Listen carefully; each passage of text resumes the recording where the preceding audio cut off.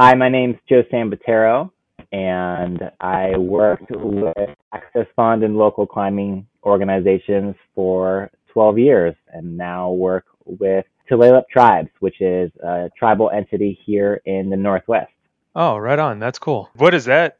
Well, my career in land conservation has evolved, and I started at a land trust when it was called Cascade Land Conservancy, and that's really where I got my background and crash course in all things conservation. So I was able to take that to Access Fund and apply it to both my passions of conservation and climbing for 12 years and then went back to the same land trust and managed a team doing land conservation work and stewardship. And now I think I've finally evolved at a point in my career where I rather work for a sovereign nation, a tribal sovereign nation, and help them in their mission to conserve land for everything from salmon habitat to treaty rights to cultural uses. And Wow. I really do think that's something I'm personally excited about, but able to apply my professional background in a way where I'm continuously learning. So I'm still learning a lot. I'm in week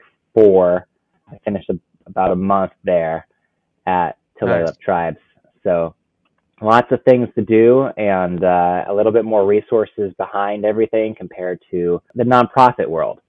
So yeah, it's exciting. Yeah. Oh, that's really cool. And I get what you're saying about the resources of the nonprofit world. I do a lot of work in the nonprofit world, and yeah, resources are always limited. Yeah, Yeah.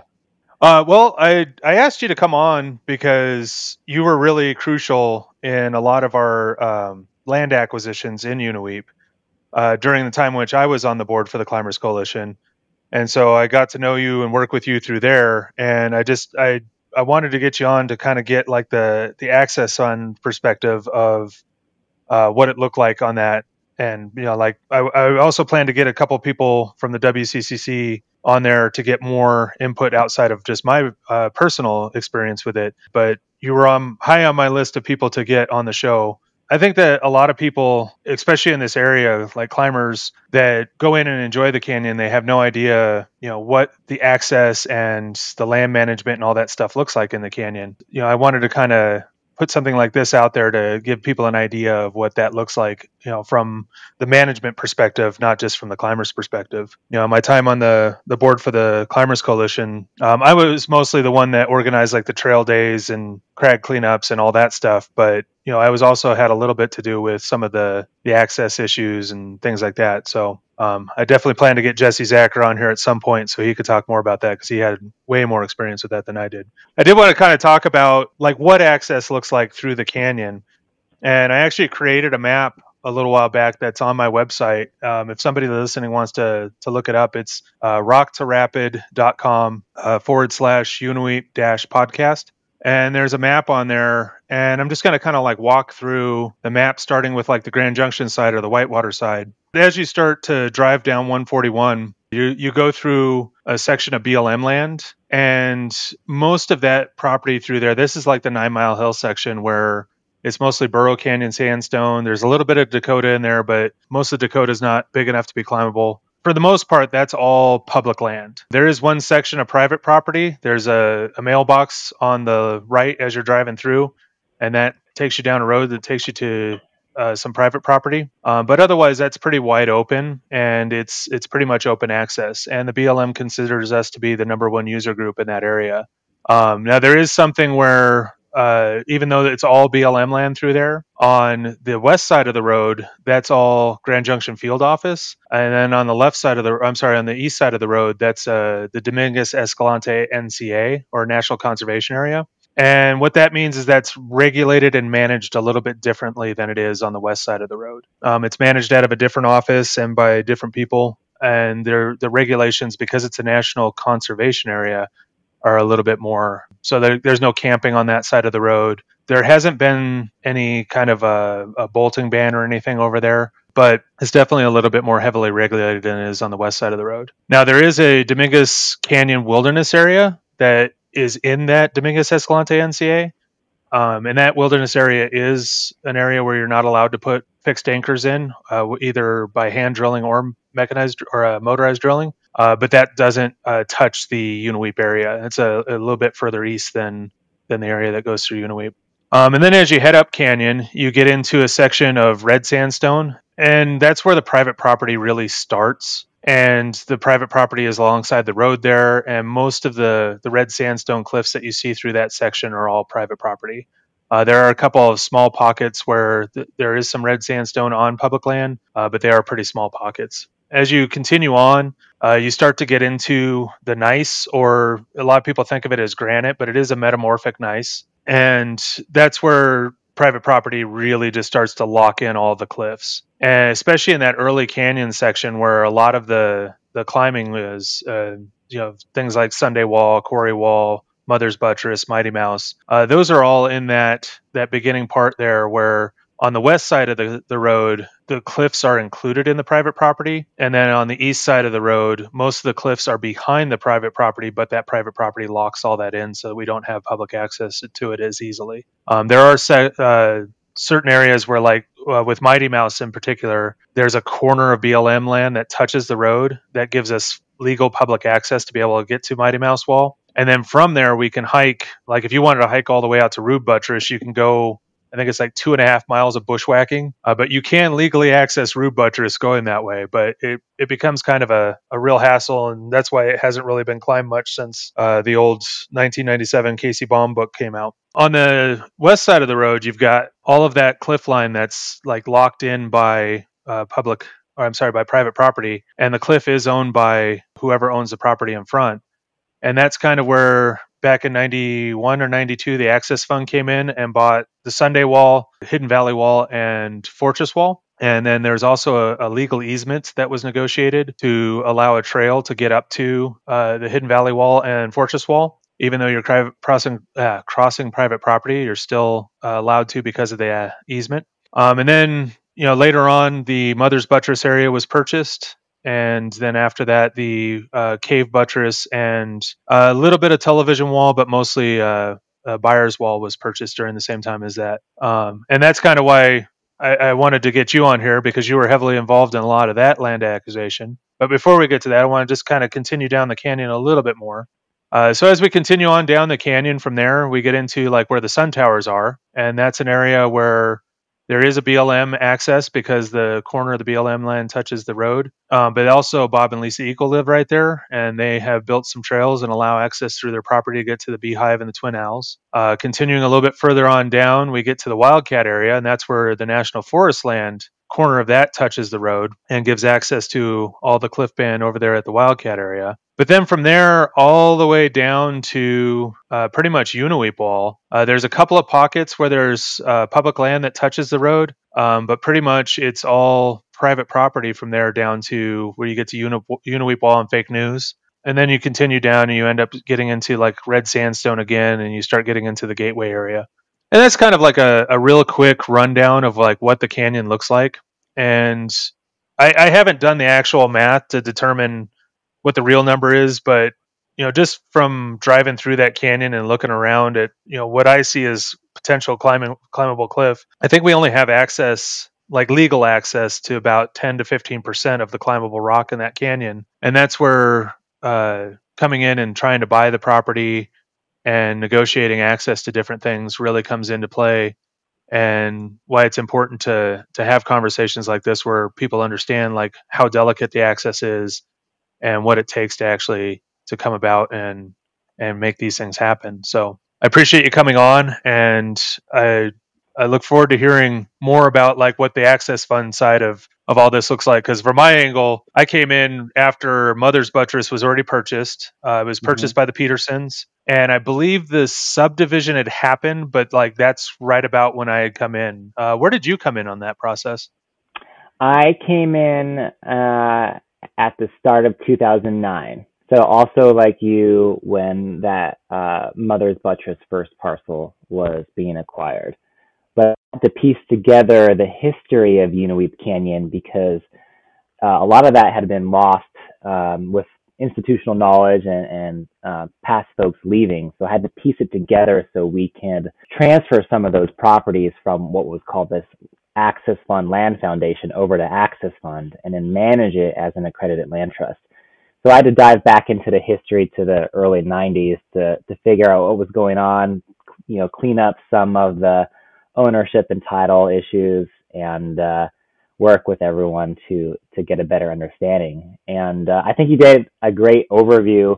You were speaking my language. I was following along in Gaia Maps, looking at the different ownership while you were talking, because most folks do not realize how divided up a lot of our lands are. When we look across the climbing area or a landscape, you might not realize where those parcel lines are. That maybe the BLM holds the property over here, but over there, someone holds the mineral rights and someone else holds the land. And a lot of Right. that is, it takes a lot more digging to figure out, is land protected? Is the property open for public access or climbing? And it takes a lot of work to make sure everyone has that information at their fingertips. So thanks for putting together that map. Just to dive Yeah. back a little further, and I don't know, maybe you've already chatted with someone about this, but before we go into the more of the climbing access conversation, what one thing I remember that was really cool about Uinta Canyon was that in its Ute name, it literally means canyon of two mouths. So it's so unique that the water both drains to the east and west. It's one of the Yeah. few canyons like that in not just this region, but I think pretty broadly. And so it has a really unique geological history. And like you said, you're going from sandstone to granite and then back to sandstone. So it's it's really beautiful and kind of interesting to spend some time looking at the geological history there.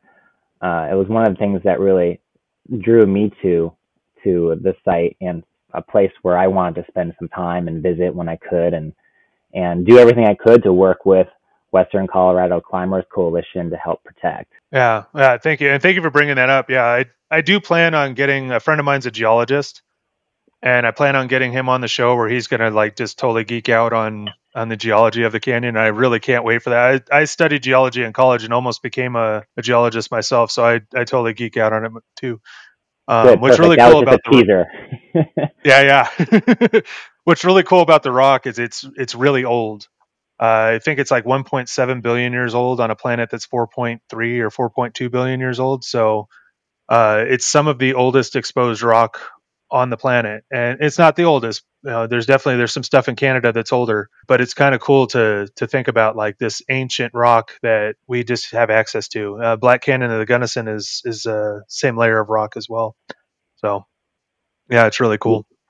Yeah, well, to fast forward a few billion years, uh, my when I started at Access Fund, we were also fundraising and soon to launch the Access Fund Loan Conservation Program. So the idea was to provide local climbing organizations and Access Fund the capital to acquire threatened climbing areas, because oftentimes these areas came up for sale and the local entities didn't have the resources to go ahead and purchase it. And not only that, Access Fund had and still has a really successful grant program, but those grant awards were $5,000-$10,000 Right. maximum for an acquisition. And as we know, acquisitions are generally $100,000 or more. So the only way the first Mother's Buttress acquisition was possible was due to some local climbers stepping up, buying the property, and then we went through a boundary line adjustment so that climbers could have their parking, access, and the climbing area, and they could have a residential lot in that beautiful space over there. And that's where the grant went towards. So it went towards the Western Colorado Climbers Coalition securing that public piece of property, and those are successful. And it was a similar model that the Access Fund and other local climbers used in the early 90s. So back then, similar. There wasn't Access Fund was in its really early stages. It was, as some may know, it was originally a committee of the American Alpine Club that eventually formed as its own nonprofit. And so in those times, it was three local climbers: Neil Bradford, Randall Taylor, and Richard Smith. And Rick Akamazo, who was a board member and volunteer with Access Fund, worked on all the legal work to put together this four-way ownership, basically. And so together, they were able to acquire the Sunday Wall and Hidden Wall and access to the Fortress Wall, and that's what kicked it off. So that eventually was transferred over to the Access Fund Land Foundation and so forth. But interesting to see how these land conservation efforts have evolved. There were some issues back then, I think, with some different perspectives about whether these should be providing access to some of the other adjacent public lands, and some differences of opinions. So when I came on board, Mother's Buttress was a good success. We had Western Colorado Climbers Coalition formed as its own nonprofit, but we still had a little bit of title cleanup to do from back in the early 90s, actually. So I was able to really dive into the history, figure out, where things maybe went a little off track and how to get it back together, which allowed us in the future to be able to transfer those Access Fund properties to Western Colorado Climbers Coalition. So folks know, taking a snapshot of today, Western Colorado Climbers Coalition owns all those parcels, plus what Randall described, the Mother's Buttress, Cave Buttress, and a portion of Television Wall. An Access Fund holds a permanent conservation easement to ensure that no matter whatever happens to WCCC, public access for the primary purpose of climbing is protected forever. So that way there's a backstop, because we know that a lot of these efforts and these local climbing organizations really take the blood, sweat, and tears of volunteers. And as with any local group, sometimes folks maybe volunteer for 10 years, and you need to get more board members on board, and people like yourself maybe listening on board to help protect climbing access, to keep everything going. And you want to make sure that you have the tools and the entities working together with the same mission to make sure that everything we've been doing the last 3 decades stays there for the next 3 decades and generations after that. Yeah, no, absolutely. And when I stepped onto the board for the coalition, it was 2011, and when I stepped off the board 9, almost 10 years later, I was still one of the newer members of the board, and I was starting to really worry that we weren't going to find people to take over, because there's no way you can, 10 years is a long time to sit on a board. And so I kind of pushed the topic, and I stepped off the board myself and was like, look, we need to get new blood in here. We need to find people to replace us. And as I stepped off, 2 other board members stepped off, and then 3 people from the community stepped up. And this would have been 2020, 2021, somewhere in there.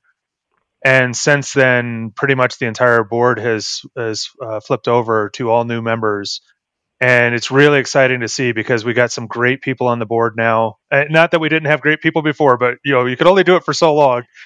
And it's really good to see the fresh blood come in and really just start to take over. And it's just really cool to get that fresh blood in there, and really just seeing where they're going to take it next. And I'm really excited for the future of the Climbers Coalition.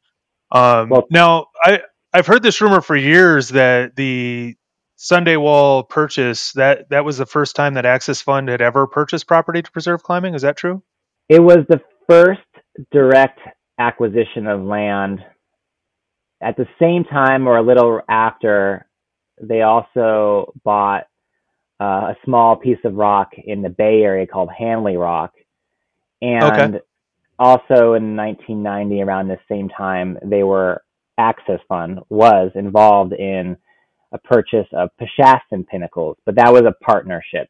They didn't come into direct ownership. It was with REI, TPL. TPL is Trust for Public Land, and Conservation Alliance wasn't involved at that time. I don't think it was formed up, but that was a group effort, and I think that land went directly to, or it was a buy and hold directly from Trust for Public Land to state parks.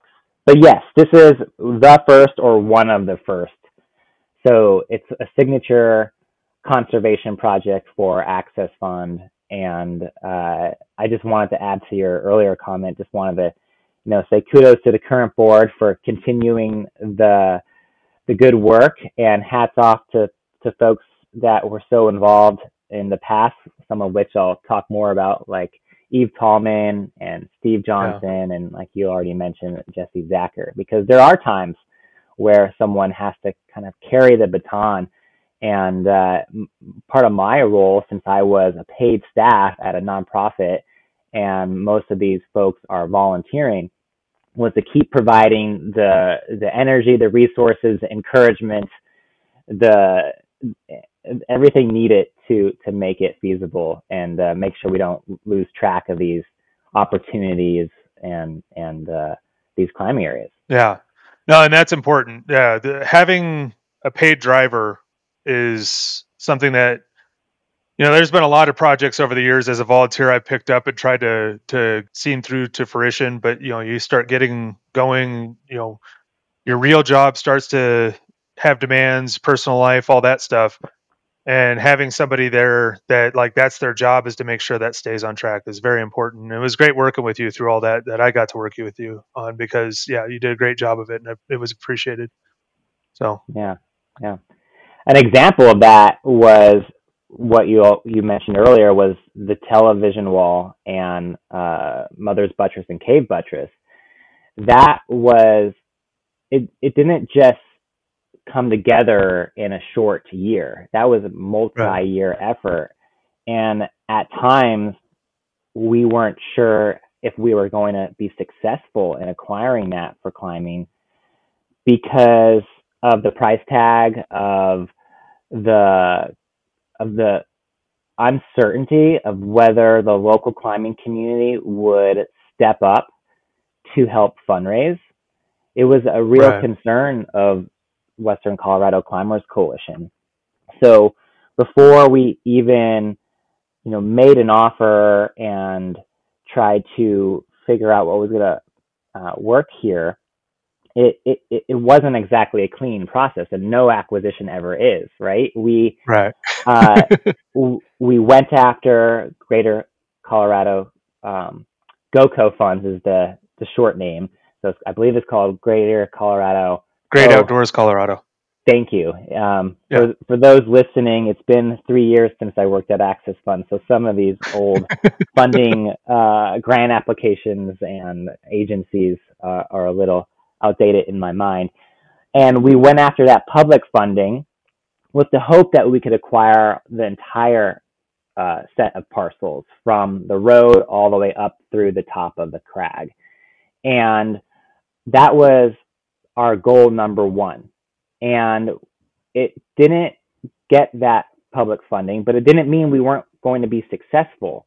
It just meant that we had to use the same conservation technique that we used for Mother's Buttress with the Petersons, as well as the original Sunday Wall, where we retain access from the road, either via a sliver of land or access easement, but just protect the primary resource, the climbing area, the base of the climbing area all the way up to the top and over the top of the cliff.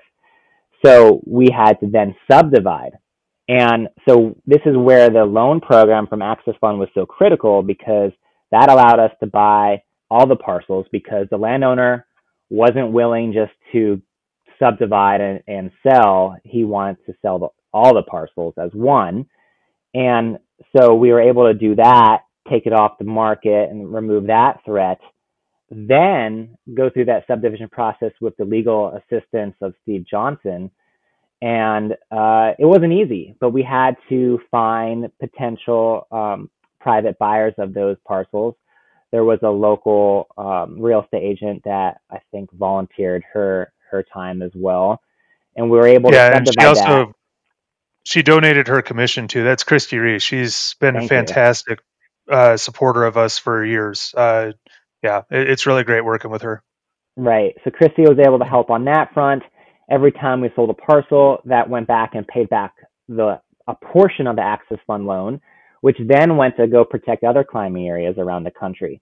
And then finally, with the climbing community stepping up and fundraising over a few years, paid off that loan, and we were able to make sure that all these crags were protected forever under ownership of WCCC. Yeah. Yeah. But just to back up just a step there to talk about like what that looked like. So Television Wall, Hidden Valley Wall, and Fortress Wall were purchased by the Access Fund in 91, 92, early 90s. And then Mother's Buttress was purchased by the Petersons, John and Marty Peterson. And then we subdivided, and they kept the buildable land in the front, and we kept the cliff and the land that was behind. But what that entailed was, if you were looking at Lower Mothers, that was like the very far left side of Lower Mothers, and everything from Middle Mothers and Upper Mothers was included in that Peterson purchase. But everything on Lower Mothers and Cave Buttress and everything to the right there was still all on private property. And then similarly on the Sunday Wall area, the original Access Fund purchase was the Sunday Wall and a little bit to the left. And then the purchase that we're talking about right now was to the left of that, going to the very beginning of Television Wall, but not including all of Television Wall.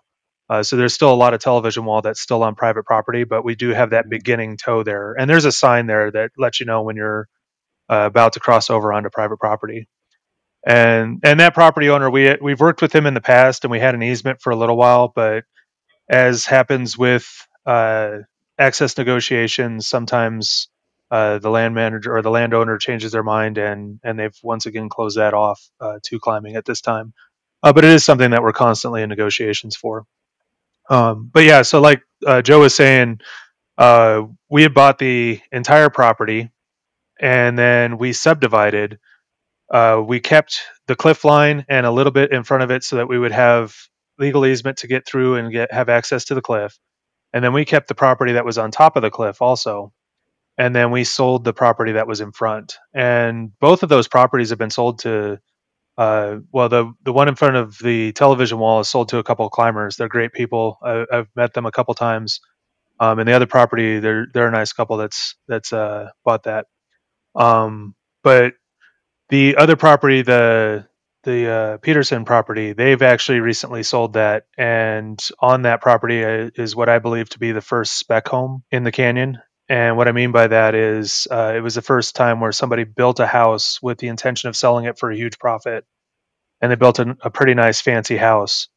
And so if they make a fortune off of that, I anticipate purchase of properties or the property values to go up, making purchase properties by climbing organizations be a lot more difficult in the future. So I've been kind of watching that, and I've got mixed feelings where I'm like, well, I hope they don't lose their shirts on it, because that's a pretty big investment. But at the same time, I'm like, oh man, I really would like to buy some property in Unaweep someday, and I'm not going to be able to afford it if it's $500,000. Yeah, yeah. To sum it up for everyone, there really were three phases of land acquisitions for climbing access. Early 90s, 2010 with the Petersons, and the latest one was the 2014 effort that Randall and I were working together on. Yes, thank you. Yeah. Yeah. And it's been a fun process. Like in talking to people that have been climbing in the canyon forever, Sunday Wall and Mother's Buttress were like the two that were like climbing started in that canyon. And Mother's Buttress was owned by some climbers, and they allowed access for years. And then they sold it to I can't remember his name, but he owned a gym in Scottsdale, Arizona, if I remember right. And he allowed access for a long time. And then when he decided to sell it, he's like, well, I'm not going to be able to sell it with a bunch of climbers hanging off the cliff. And so that's when we were like, okay, well, now it's time for us to buy this. So then it's open access and it's preserved forever. So I am curious, in your time at Access Fund, this is just one place in which you were working, but like this was your job full time. Uh, what other areas were you buying property or helping to assist to buy property around the country? What was really amazing was working in all corners of the U.S. So I was down in the Southeast working with SCC, Southeastern Climbers Coalition, Carolina Climbers Coalition, Red River Gorge Climbers, I was up in New England working with some great local groups there, and back here in my home state, just an hour from where I am now in Index. So the first two loans was to first Washington Climbers Coalition for the Lower Town Wall, which is, in my opinion, one of the best climbing areas in the country. And I know I'm a little biased, but having been to 300 to 400 climbing areas around the country, it just speaks to me, and I love that style of granite climbing. And Yeah. also, I got my first foray down in Alabama with a property known as Steel, and I got to meet some of the great advocates of that region, like Brad McLeod, who is part of the Southeastern Climbers Coalition and put together the first two pilot loan projects for the loan conservation campaign, and that was pretty special. So since I got my start in early 2009, put together the program, launched the campaign and the acquisitions with local climbing organizations in my time, and I was there through 2020, was able to protect $3.2 million of climbing areas across 17 states. And so those Wow. loan funds went to 29 different climbing areas. And so that meant that those funds were able to revolve about 2 to 3 times because it was relatively small when it comes to revolving funds. It was only about $1 to $1.5 million in total funds. The good news is that most climbing areas, whether it's a parcel in Unaweep or down in Tennessee, they're not multi-million dollar properties. So you could do a lot with a little. And that was really kind of critical because where we needed to, we could find other partners. For the properties that were $1 million or more, we could partner with the Conservation Fund or Wilderness Land Trust and provide a little additional grant or loan funds. Uh, but it was really special to be able to take that pot of money and put it into so many climbing areas and see the impact tripled over those 12 years that I was at Access Fund. So Yeah. some of my best memories of both climbing and doing this work were with these projects and going out to Yeah. them, maybe doing a site visit with the local climbers, meeting the landowners, maybe playing a role in an initial negotiation about purchase price and what our goal and mission was. And then going back to the office in Boulder, where I was for 5 years, or here where I am today in my home office of Edmonds, Washington, and just getting on the phone, emailing, doing everything else. Sometimes I would go to a climbing area once, and then I would probably spend 80, 120 hours from behind my computer making sure that the deal went through and that the local climbing organization had the resources to then fundraise for a few years and pay back the loan. So I might not be able to climb there as regularly as some of your listeners, but those 1 or 2 times that I've been to Unaweep or been somewhere else will always be a big part of my experience. Yeah, that's awesome. And I'm so grateful that you were there doing that job, but then also that the Access Fund realized how important it was to have that job available and to pursue that as an organization. And it's just such a great thing. I just recently visited Chattanooga, Tennessee, and got to do some climbing there. And I know that they're struggling with a lot of the same land access issues that we're struggling with here. My buddy Ronnie Dixon was taking me around and just telling me, like, he pointed at Craig and be like, "Oh yeah, we're having this and that access issue here. We're having this access issue over here." It's like, oh man, it was all the same things I'm talking with people about here, and I was like, it's all the same all over the country. So it's It is, important. It's very important. and there's been so many great success stories, whether it's Denny Creek or Yellow Bluff or so many different crags down in the southeast as well. And just to bring it up to the latest news, my predecessor Brian Tickle at Access Fund, he has continued this legacy, and just this week, Southeastern Climbers Coalition closed on the purchase of the Citadel, which is a Ah, bouldering area in Alabama that I first went to in 2010. And we didn't have a willing landowner then.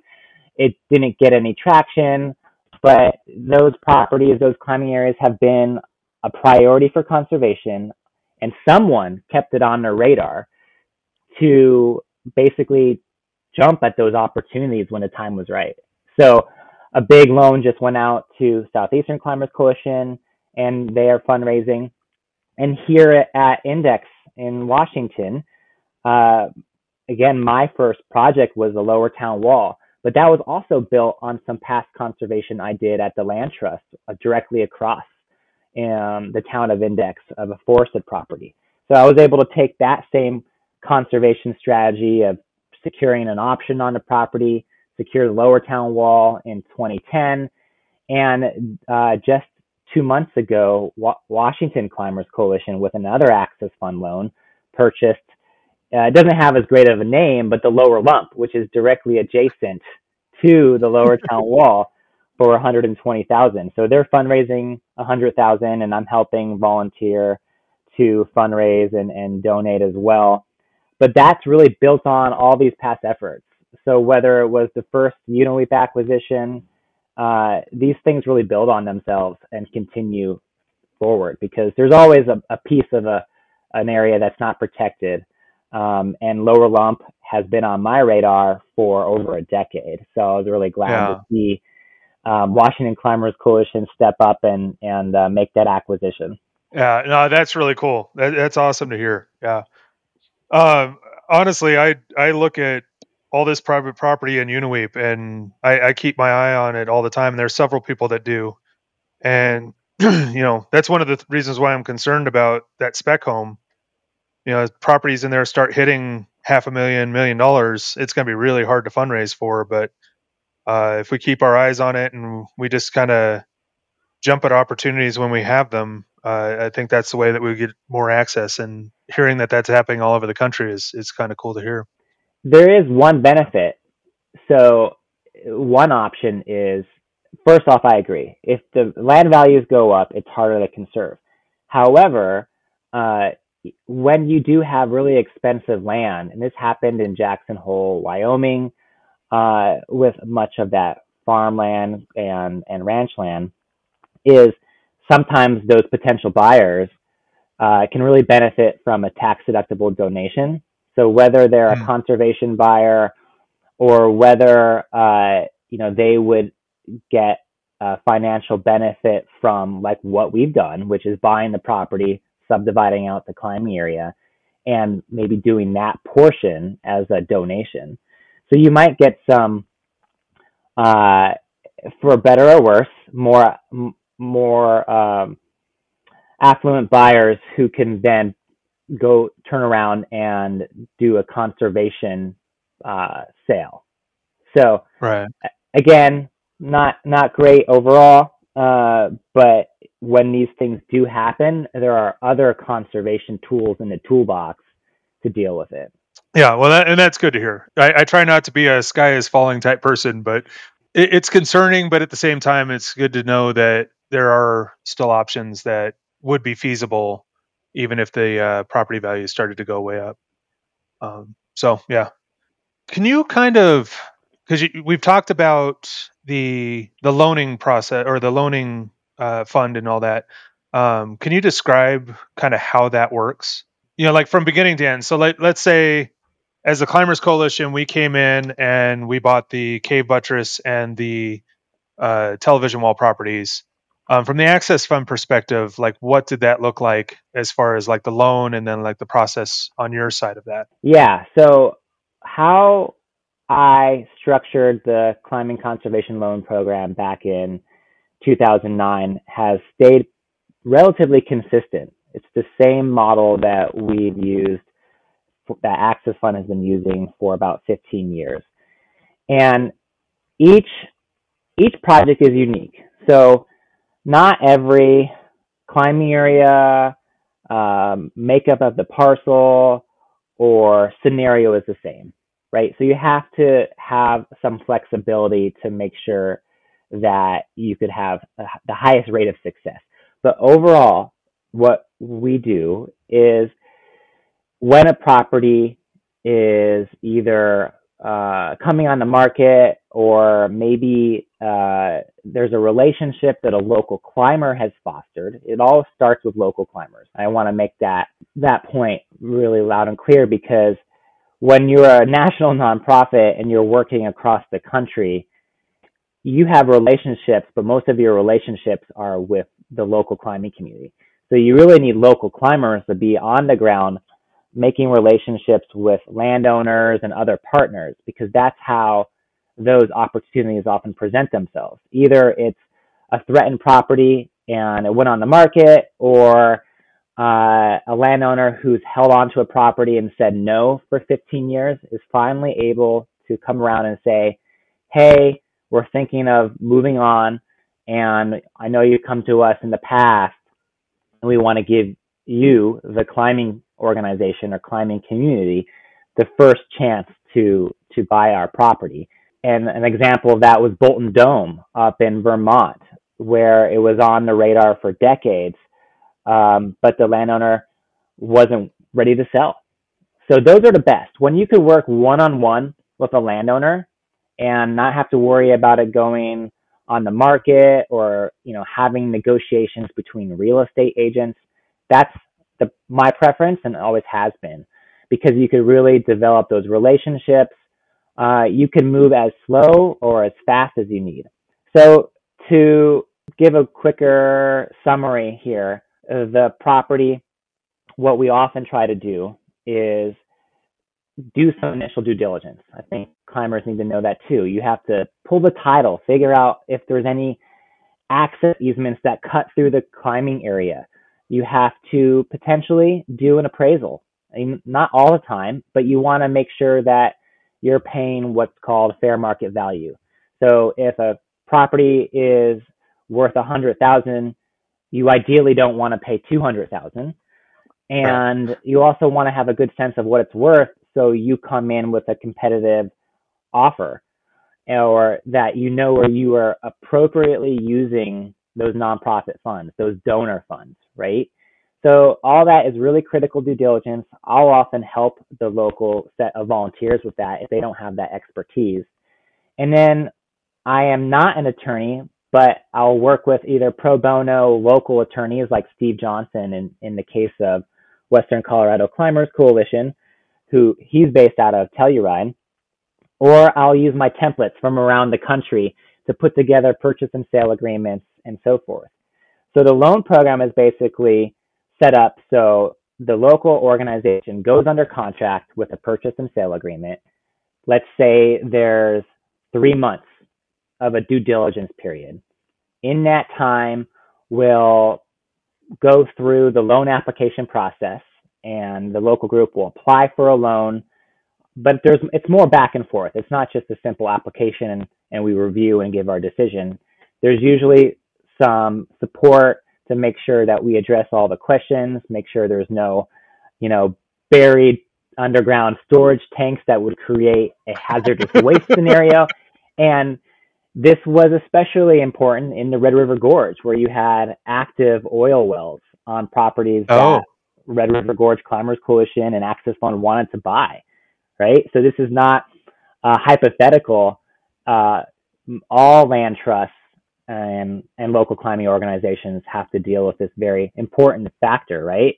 So we do all that due diligence, put together as strong of a package as possible, and in addition, working with the local group, put together a fundraising plan. So if it's a $100,000 purchase, what is the plan to raise $100,000 over the next 3 years? So that could be private climbers donating online. It could be major donors. It could be a foundation or a set of grants. It was really cool to see some local foundations come through, even for Unaweep Canyon, for some of that initial purchase. But the fundraising plan is really unique to the climbing community and what resources are available to to that region or to that group. And once that is set up and this is all part of that application, then it goes to the Access Fund Loan and Acquisition Committee, which is made up of volunteers, board members, and staff, and I still volunteer on that committee as well. We then either approve all loans under $100,000, or then it goes to the Access Fund board, and if it's going to be over $100,000, and then we're ready to go. Basically, the funds are wired from Access Fund and the local organization. If they're bringing cash to the initial purchase, it goes into escrow. We make sure that we put together a simple mortgage document or deed of trust, and that is held by Access Fund, and a promissory note that basically promises that the local group will fundraise over the next 3 to 4 years. And those loan terms haven't changed much. It was 0% for the first year and 2.5% for then the years after that. And that was based on other models like Conservation Fund's loan program that I put together in 2009. And as we know, interest rates have gone up to 7, Yeah. 8% or more. And I don't think there's been too many adjustments because really we're in it together as two local climbing organizations. So it was important to make it affordable. So the cost of the capital from Access Fund is way less than any commercial loan or even other loans, term loans that you can get. And in the 15 years, there has been a handful, maybe a few extensions of the loan terms. So, hey, we have another 20,000 to raise, but it's going to take us another year. Can you give us an extension? And we'll help the local group fundraise some more, but always give that extension. So all the funds have been revolved, all the loans have been paid back. There's the whole system of those loan documents is really just backup of the backup, right? It's if the local group just blew up and went away, we would get the property, right? We would get the property to then figure out, okay, well, I guess it's Access Fund's responsibility to fundraise because we wouldn't just likely then turn around and sell it off to some private buyer who would close climbing access because that's against our mission. But at least we would get control of the property if that local group dissolved and then be able to make sure it's protected, right? So you got to protect both the financial capital of the loan program because, those dollars were donated by the North Face and major donors and climbers, right? So you want to make sure you protect the original loan funds and protect these climbing areas. So it's been successful. I don't ever foresee a scenario where things go awry because when they do go awry, you always find a solution. Yeah. And you've kind of talked about it a little bit, but basically there's a fund that has a certain amount of money in it. And then that allows you to loan that money to a local organization. And then when that local organization is able to pay that loan back, then you have that money once again to loan out to another local organization to protect another climbing area in the country. And it's a really great model. I remember when I first stepped on the coalition and they kind of described what that looked like to me. I was just like, okay, yeah, I see why. And it should be locals that are the ones that are working to raise this money because like it is where we're working, it's where we're playing and all that stuff. And the way I've always viewed it is it's my responsibility to take care of my local climbing area so that when you come to visit, you have a good experience. And I'm hoping that you're doing that the same in your area so that when I go to visit your area, I have a good experience. And if everybody has that attitude across the country, then we can protect a lot of areas and we can have a good experience everywhere. And I see that happening in a lot of places, and it's really awesome. So I think that getting the locals involved with it. My understanding is that the Climbers Coalition formed because a few locals saw Mother's Buttress coming up for sale and were like, "Hey, Access Fund, remember when you bought Sunday Wall? Want to buy another one?" And Access Fund was like, "No, but if you form a Climbers Coalition, we'll support you through the whole process." And absolutely 100% Access Fund has supported us the entire way. And not just with the loan, but with every step of the process. Every time we had a question, Access Fund either had the answer or they had somebody to point to give us the answer. And my experience with it, I wasn't as involved as like Eve Tallman, as you mentioned, or Jesse Zacher, or Mark Kenny is another one who like did a lot of our survey stuff, like not doing the surveys, but like our property line readjustments and all that stuff. He's another board member. These are all people that were a little bit more involved. But I remember every time there was a question, it was a phone call to either you or somebody at Access Fund, and we were able to get that question answered pretty quickly. So it was really a fun process, at least from my perspective. I don't know if Eve and Jesse feel the same way, but I think they do. I think they both got some gray hairs and lost some hair over the process. But yeah, because it did take a lot to step up, create WCCC and the framework for those to be successful. But I do want to elaborate a little bit on what you mentioned, because in the 90s, there were a handful of local climbing organizations around the country. But really, this whole concept of nonprofits working to protect climbing areas was pretty new. And so originally, Access Fund, as a national organization, could just have single volunteers around the country, like Rico Thompson and others. And he eventually came on as staff, and he really was the first land acquisition staff and expert to assist groups around the country and protect climbing areas, whether it was Golden Cliffs and down in Golden, Colorado, or others. But Access Fund kind of took it all on as the single entity for most of uh, that generation, that decade. And then they realized, hey, this isn't really sustainable. Like, we can't do this alone. We need more, not just more volunteers, but we need these volunteers to create organizations that could take the lead, and then we could protect more climbing areas, because we can't just have a few scattered land holdings around the country, because we're a small nonprofit based in Boulder. So then in the early 2000s, there was a bit of a step away from land conservation and acquisitions to really focus on helping form local climbing organizations. And those were some of the years that entities like the Red River Gorge Climbers Coalition came to exist, and made a huge leap in climbing conservation by buying the PMRP and some of those larger properties for climbing access. And without the formation of those local climbing organizations, we wouldn't be in this place today where we have over 100 local groups that could step up, whether it's a climbing access issue on public land or private land, which is the focus of our conversation today. And then at the same time, after we had all these local groups, we realized, particularly with the Carolina Climbers Coalition effort to protect a crag down in North Carolina, that crag was called Laurel Knob, that they had to go off and do these humongous campaigns, because Access Fund only had this small grant program. And so then all of a sudden, Access Fund wasn't doing enough to protect these climbing areas.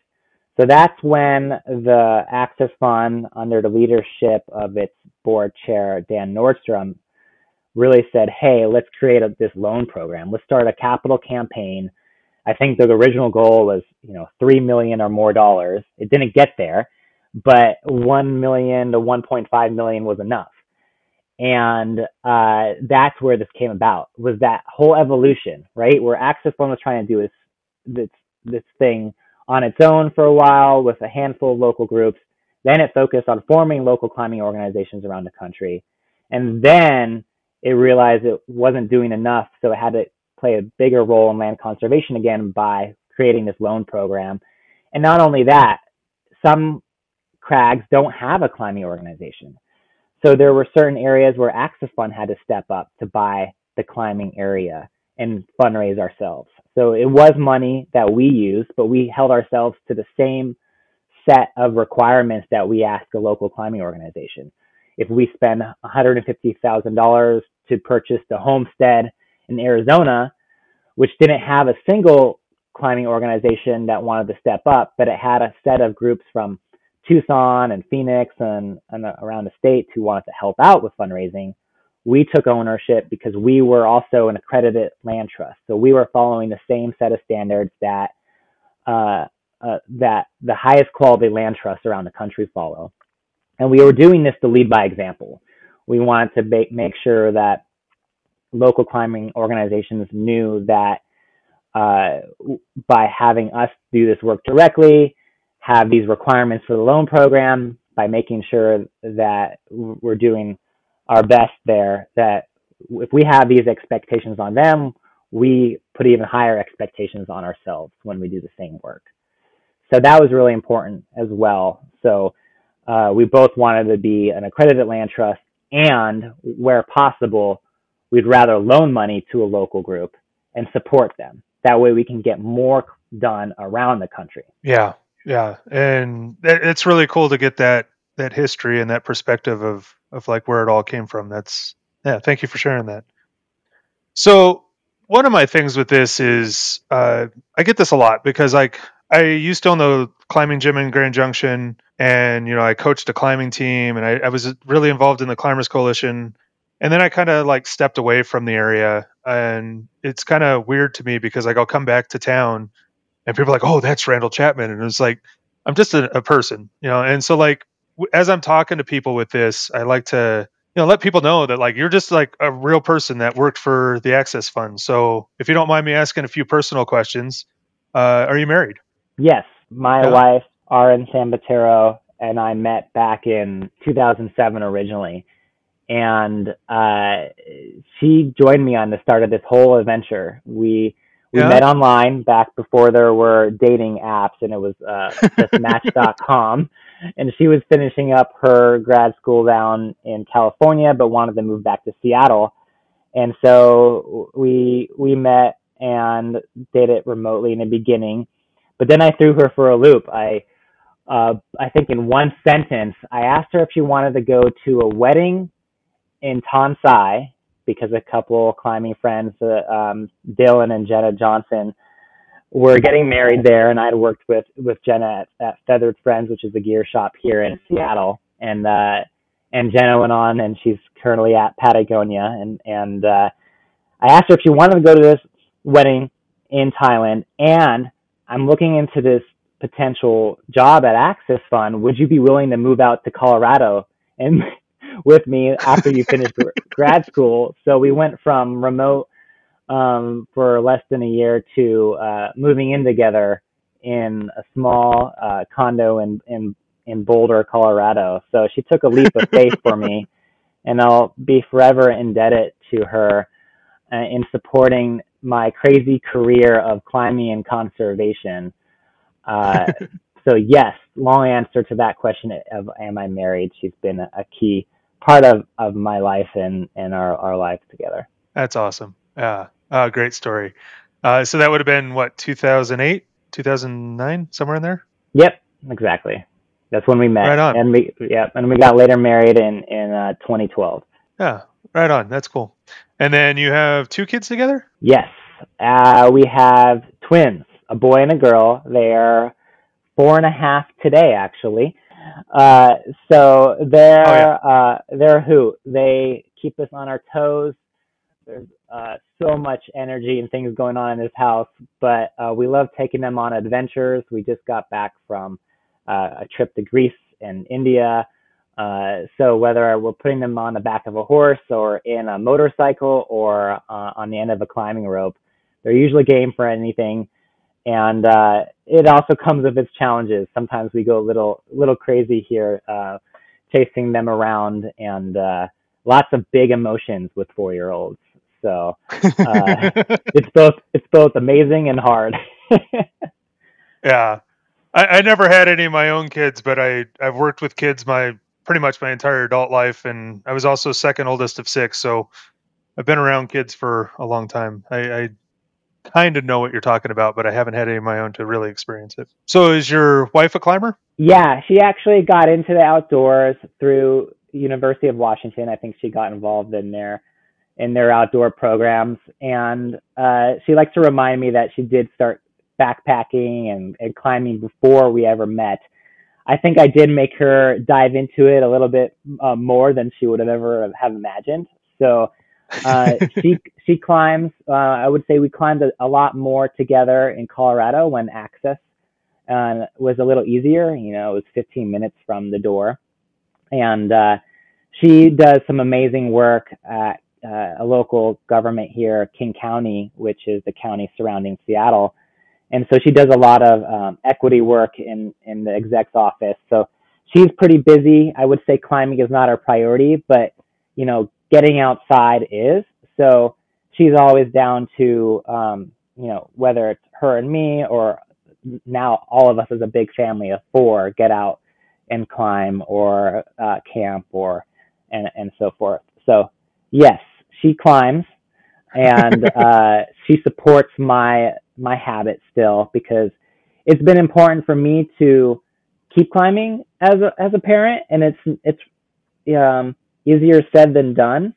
But I do try to make time for both, you know, myself to get out, and she gives me the space and opportunity to do that, and introduce our kids to it as well.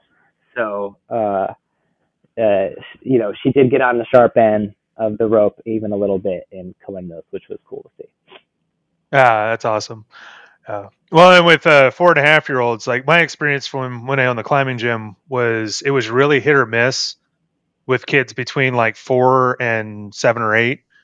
And so parents that were climbers, their kids would usually, you know, as long as they didn't pressure them too much, the kids would usually pick it up a little bit younger, even sometimes 2 or 3. Hmm. But yeah, this is about the age where like you just have to be like you're there to let them climb, and so like I'm sure that you're having that experience where you're like, yeah, my kids are kind of getting into climbing, but it's not really a thing for them yet, or are you experiencing something different than that? Yeah, just like you said, there's no pressure. It has to be 100% fun for them. And you know, some days they're fully psyched and into it, and you are super surprised and happy for them. And other days, you know, maybe they don't feel like it. And Yeah, you know, even on this climbing trip to Kalimnos, we had an amazing day with them climbing, and I think they climbed more than us. And you know, it means that maybe I'm just climbing up a 5.5 and that's it for the day or whatever. But um, you know, and other days, Arn and I were able to drop them off at this climbers daycare and head up the slope to the Grande Grotto and mess around up there and spend some time together. And I think the last day, yeah, we had a big vision to drop them off and go climbing after they climbed a little bit in the morning with us, and they weren't having that. Right there was one who wanted to come with us.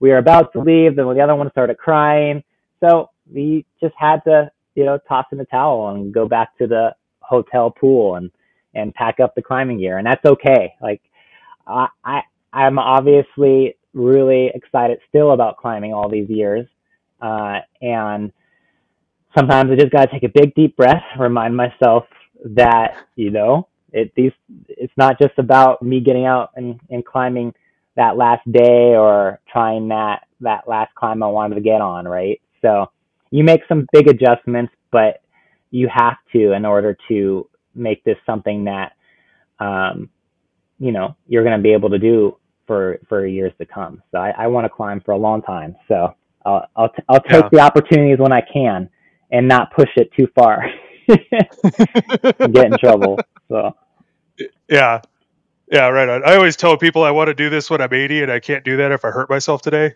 And you know, with having kids, that adds another level to that. Yeah, he held up his arm with a cast on it right now. So, um, yep, yep. yeah. How did that happen? If you don't mind Okay. talking about. Well, you know, climbers are never afraid to talk about whatever ailment is bothering us right now. So I think climbers can all relate. But in summary, I was up climbing in British Columbia in the mountains north of North Cascades. So basically an extension of the Cascade Mountains, called the Sasquatch Spires, which is near Mount Sleffy for those who know it. And we were just getting ready in the morning before we went climbing, and I was hopping across some boulders. Didn't have my coffee yet, and I didn't have good approach shoes on. I had some trail running shoes, and so my foot slipped, fell on my hand, bruised it up a little bit. I still went climbing, climbed some amazing splitter cracks in the granite up there. But then the month after, my wrist was really hurting me. So I still wanted to make sure I could climb in Kalymnos, but pinching was really hard. So I got a cortisone shot and started climbing in Kalymnos, and it started to really have sharp pain when I was pinching those tufas. So I had to dial it back from what I was hoping to climb, and that's okay. But unfortunately, I got an MRI when I got back from that trip, and this is really rare, but basically, potentially that fall in the mountains caused that enough trauma to reduce or stop blood flow to a bone in my wrist called the lunate bone. So the bone is in the early stages of something called Kleinbach's disease, where it loses blood, dies, and then you maybe need surgery. So the goal here is to wear a cast and brace for almost 3 months to get blood flow back to the bone so I can get back to skiing and climbing in early spring. So that's the goal. At least I know why I couldn't pinch that tufa and why I took that whipper or decided to bail on that last climb. So it is what it is. You just kind of I'm 41 now, and just got to climb smarter, train smarter. And for me, oftentimes that means taking 2 days of rest. If I go to the gym or go to index, just give my joints and everything more rest than maybe someone else would if they were just going back to back and climbing a whole ton. So Right. Yeah. Well, I hope a speedy recovery for you. That long story. sounds like a Sorry if lot, that was but too long. no. So when and how did you start climbing? I got into climbing at the tail end of high school. My start was with something called the Adventure Club. I got into hiking and then I formed up the Adventure Club. Funny side story is my buddy and longtime friend Graham Zimmerman. He was a freshman when I was a senior in high school. And he went on to become a professional climber and lead these amazing expeditions and do amazing work with Protect Our Winners. And our paths would always come back at some point, but was very different. And I went off to Cornell because I wanted to, do conservation work. I wanted to study environmental and resource economics so I could figure out ways to make conservation profitable, to internalize those externalities of our environmental services that is often forgotten in our systems. And got involved then with the Cornell Outing Club and Cornell Outdoor Education. So I'm really odd in many ways where during those college years, I first led ice. Then I led trad at the Gunks. And then I figured out what it meant to, clip a quick draw and do a changeover on a road trip from New York to Seattle where we stopped in Vitavue. So before we even had a rack to climb any of those cracks in Vitavue, I think we found a bolted slab to go up. So, and for those who don't know, Cornell is in upstate New York, so it's buried under snow and has these amazing canyons of ice. So the Gunks were 3 hours away, so it just naturally was easier to go out and lead some WI3 ice flow before I could, climb rock that season. So it is odd, but that's how I got into climbing. And I would say that once I got that baseline of leading, I took it to the mountains. I went back to the Cascades in the summer. I had a summer job at the Land Trust as an intern and at Feathered Friends part-time selling climbing gear and down jackets. And I would just go off into the Cascades and throw myself at the mountains and had some pretty fun, epic experiences. All ended well and really launched my love for climbing. So that's how I got into it, I would say. Yeah. About what year was when you started? Ooh, probably 1999. Oh, okay. But Yeah. So that's going to a climbing gym. So when right. the climbing gym in Seattle just had pea gravel instead of pads on the ground and very little bouldering yet. So it was pretty early on in those Yeah. days. Yeah, I started in 2001, so you're a couple years before me. And my experience was also starting in a climbing gym. I took a college class and then fell in love with it. But the teacher that I had was really good about teaching us all aspects of it. And then he actually took us outdoors twice at the end of the semester. So we did get to do, like, we did a Joshua Tree trip and we did another trip at Lake Paris at a place called Big Rocks. And so it kind of gave us a sport climbing and a trad climbing experience at the end of the class.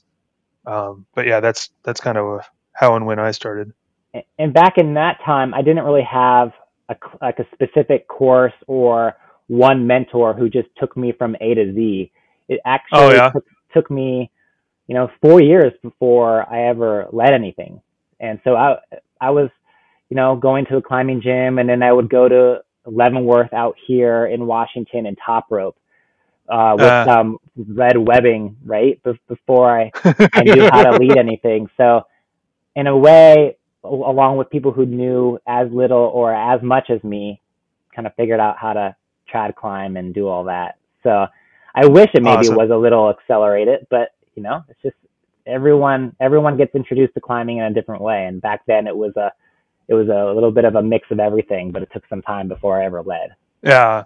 Well, and having those areas where you can go and set top ropes up to cut your teeth in the beginning is so important. I mean, I had Joshua Tree for that, which a lot of stuff in Joshua Tree, you can walk up the backside, set a top rope up. And so my first half a year or so of going out with friends was just going out to Joshua Tree with webbing and setting anchors too. That's actually one thing that I'm constantly looking for as a route developer here in on the western slope of Colorado is places where I can put up something where people can do that because we don't have a lot of that here. Unaweep in particular, like when I first put up Other Mothers, it's off to the left of Upper Mothers at Mother's Buttress.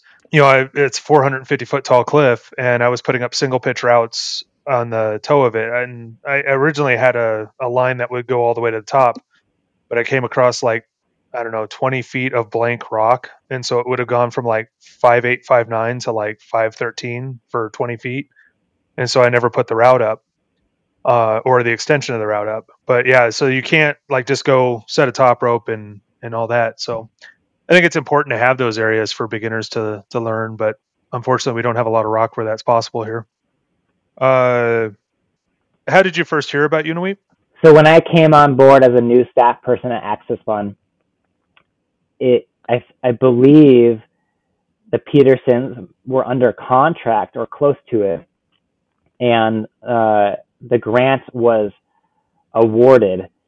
So it hadn't closed yet, but I was just jumping right in with Steve Johnson and Eve Tallman, and at the time our executive director was Brady Robinson. So just jumping into that initial acquisition, not as a loan project, but as a partnership, just to help with the subsequent subdivision and purchase. Oh, right on. And then you've been to Unaweep? Have you climbed there? I have. So back in 2010, it was both a little bit of a personal climbing trip and a trip to Red Rocks for an Access Fund conference. I think I started off with a week in Indian Creek with some climbing friends. And then I had a week in Red Rocks, so I was climbing mainly sandstone. But on the way back with an intern at the time who's now at Leave No Trace, Dean Ronzoni, we stepped onto Sweet Sunday Serenade, and it felt Uh, very slick because we had just come from the sandstone rock. And so I think what you're getting at is, that billion-year-old granite took a little bit more technique. Can I have some? Now my kids just came downstairs and they're going after my coffee cake here. We've reached the point in the morning where they are up and ready to go. One second. no problem. Right, and this is why I scheduled this with Randall at originally 7 a.m. So knowing that it would be relatively quiet in the house with not too much noise. Okay, I'll see you soon. Go ahead. All right. I'm back. So they got their bites of coffee cake. Oh, hold on. One person is locked out.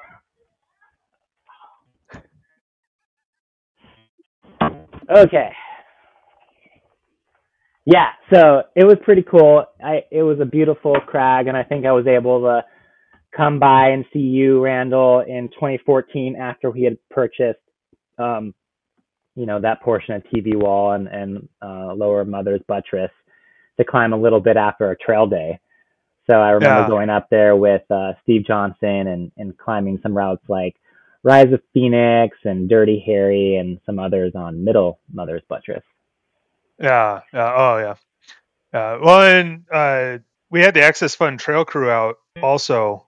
Just that made me think of that. They came out and helped us build stairs at the Mother's Buttress up by Upper Mothers and by Middle Mothers, and just another way in which the Access Fund has supported us in all this. All right, two more questions. In your opinion, what is the biggest challenge climbers face when gaining access to a crag in places like Unaweep? The biggest challenge is being on the ground, establishing those relationships with local landowners.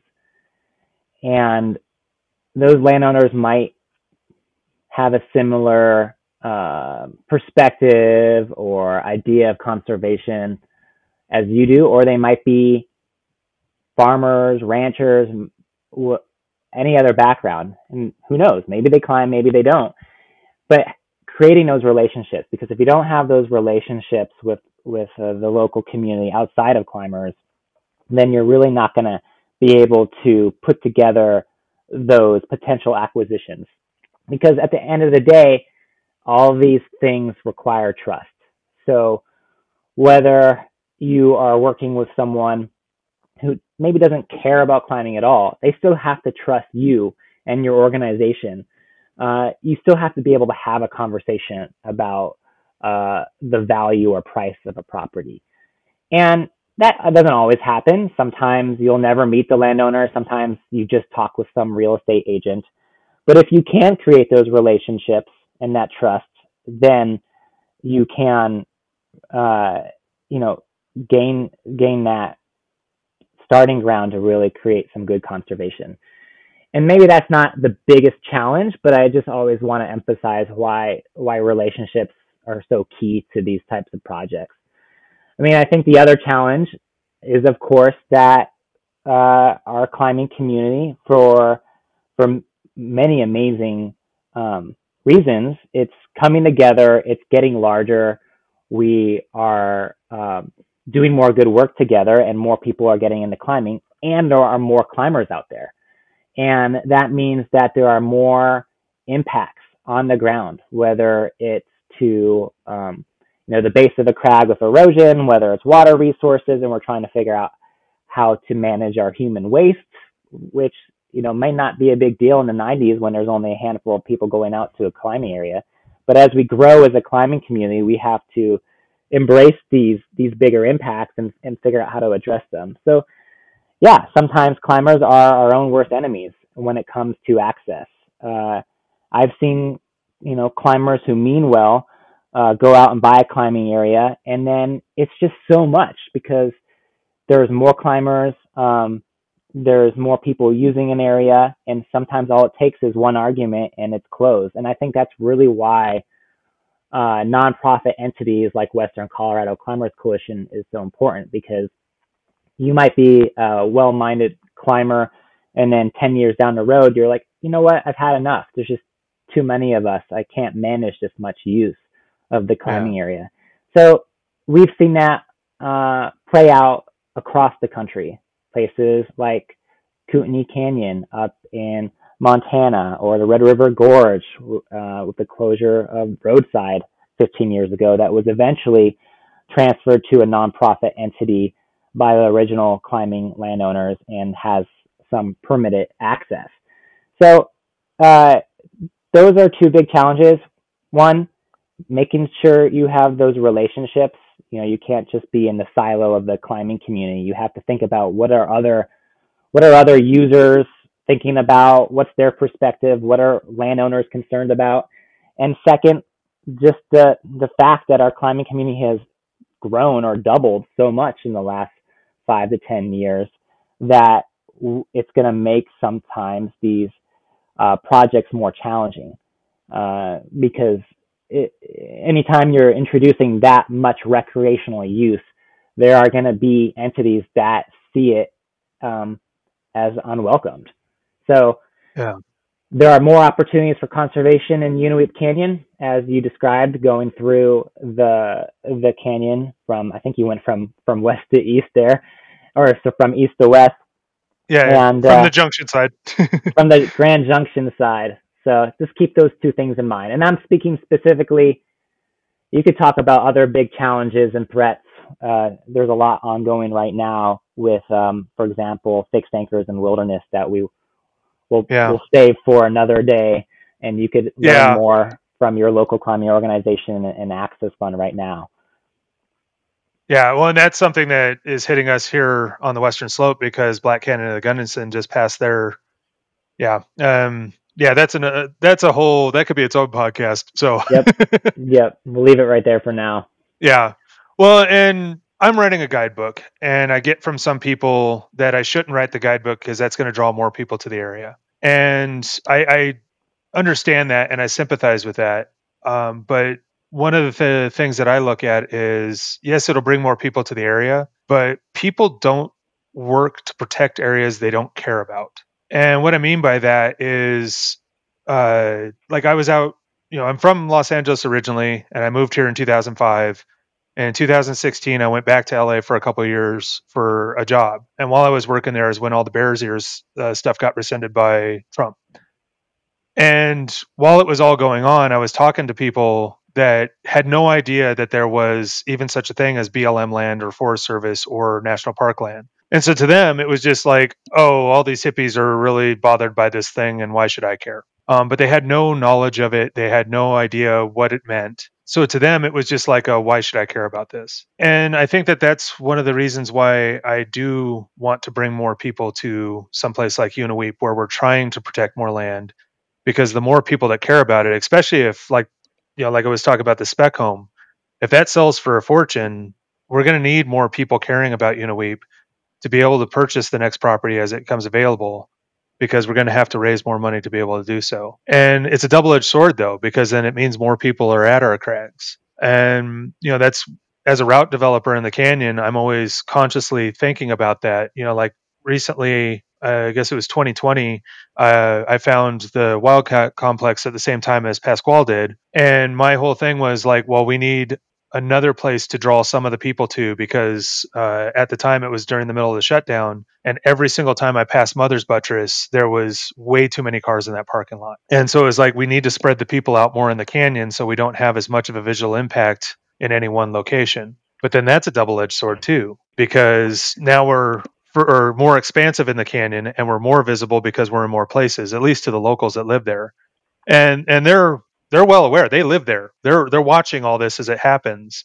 And so trying to find that balance between having enough people care about the area, but then also not having too much of a visual impact, I think is kind of this weird place that Unaweep is going to be in perpetuity. I don't see it ever changing. Unaweep is one of those places where if it wasn't for all the private property, it would be a worldwide destination. I have no doubt about that. I mean, I stare at this one cliff that is completely surrounded by private property all the time, and I'm picking out lines on it. And I just don't go over there because it's not accessible. And there's probably 15, 20 cliffs like that in that canyon.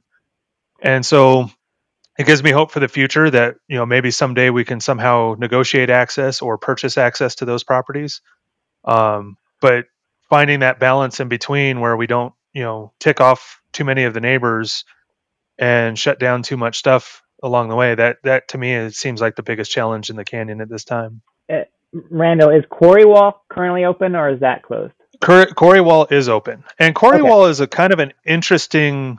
Uh, Quarry Wall is interesting because it's all access from the top off of Divide Road, and you have to rappel down in and then climb back out. And most of that is on public land. but the Massey family does own a good chunk of that cliff. And in fact, the cliff has been named the Massey Wall. And Jesse Zacher and a few other people did a good job of negotiating access to that. And at this time, it is still currently open. But that is an example of a place that at some point they could just be like, you know what, you guys have done too much. You've upset us too much, or there's just too many of you. And so that's always a concern that we have. We could lose some really great routes. I understand that that section's got some of the classics are on that section of cliff. So I haven't climbed there, um, but I do remember working with Jesse and a representative from that family about a potential recreational lease. So I was just curious where it's at, right? Because a lease is a great tool as well, but it's not permanent conservation or access. So right. it's another good example of the ebb and flow of why it's so important to keep those relationships positive and address the impacts and use in a way that's sustainable. So you either can work out a long-term conservation strategy or maintain its existing use, because you could have that access today, but you could lose it tomorrow, and then Yeah. maybe you can get it back again in 10 years. But for the climbing community to know that not all these things are a given, that it's not some right for us to climb on these crags, that we actually have to work to maintain access and be good stewards. It's a privilege we can't take advantage of. Yeah, absolutely. Yeah, and the sun towers are a prime example of that, where we had access that was negotiated by Bob and Lisa Eagle for many years, and then the property sold, and the new property owners was like, "Oh no, no way!" And so we We lost tried though. access to. Yeah, yeah, no, Yeah, definitely, and remember those um, calls with the Eagles about trying to figure out how we can maybe subdivide a portion of that crag so they didn't have to worry about the liability of it in their backyard. yeah, and I remember also the Access Fund sent us a package. In fact, I'll link that if that's okay with on the website for this episode. But it was basically like how the Access Fund would help protect the property owner and what access might mean and all that stuff. And I remember when all that was happening, I was just stepping off the board, but I was kind of there for the beginnings of those conversations. And yeah, I mean, it was heartbreaking, and that was right about the time that I had found the Wildcat complex with Pasquale, and was like, you know, well, if we're going to lose the Sun Towers, which was like the best beginner friendly crag in the canyon at the time, and had been since it was developed, we needed something else to replace that. And so my goal with Wildcat One was to put up as many safe moderates as possible, so that we wouldn't have, or we would still have places for beginners to go. But then Bob and Lisa also stepped up, and they put up a bunch more stuff at the Beehive and the Twin Owls, and there's almost as many routes there now as there was before the Sun Towers shut down, and the quality of the routes is every bit as good, Yeah, maybe even a little bit better, because I they mean were that's more experienced putting these up. and that's great to hear. I think the lesson learned from the Sun Tower story, and I apologize, I haven't had a chance to listen into Bob and Lisa's story with you yet, but I'll just say the lesson learned there is that don't take climbing access for granted, especially on private land. Just because we've had access for 20 plus years doesn't mean that could change with a blink of an eye, with a change of ownership. So that's why it's important when you have the opportunities to gain access and put in conservation mechanisms when you can. Yeah, no, absolutely. All right, so one more question. Who else should I reach out to try and get an interview with that might have a little bit more of the history of Uinui? Well, I think I've mentioned the folks I worked with closely already. Uh, Eve Tallman, as her profession was a librarian, and for many years on the WCCC board. She's I would say, the best historian when it comes to all this.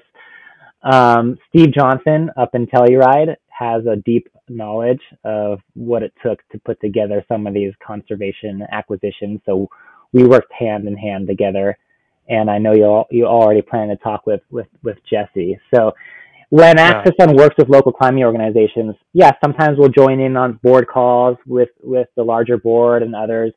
on these local groups, but oftentimes we have one point person. So I only have Yeah. a partial picture of what it took to do all the local fundraising or what it took to put together the trail project, right? That was Randall leading that effort, for example, not me. I was mainly the guy in the background putting together the legal documents and giving the advice and and steps in terms of putting together the acquisition or easement transfer. So a lot of work in the background, but it took a lot of people on the forefront doing the other work with the climbing community, with the trail work, the stewardship, and the fundraising. Awesome. All right. Well, thank you very much for your time. It's been great, and it was really good. I know my perspective from the Climbers Coalition side, but it was great to hear a perspective from the Access Fund side, and I hope that people enjoy this. So, thank you very much. I appreciate it. Thanks, Randall.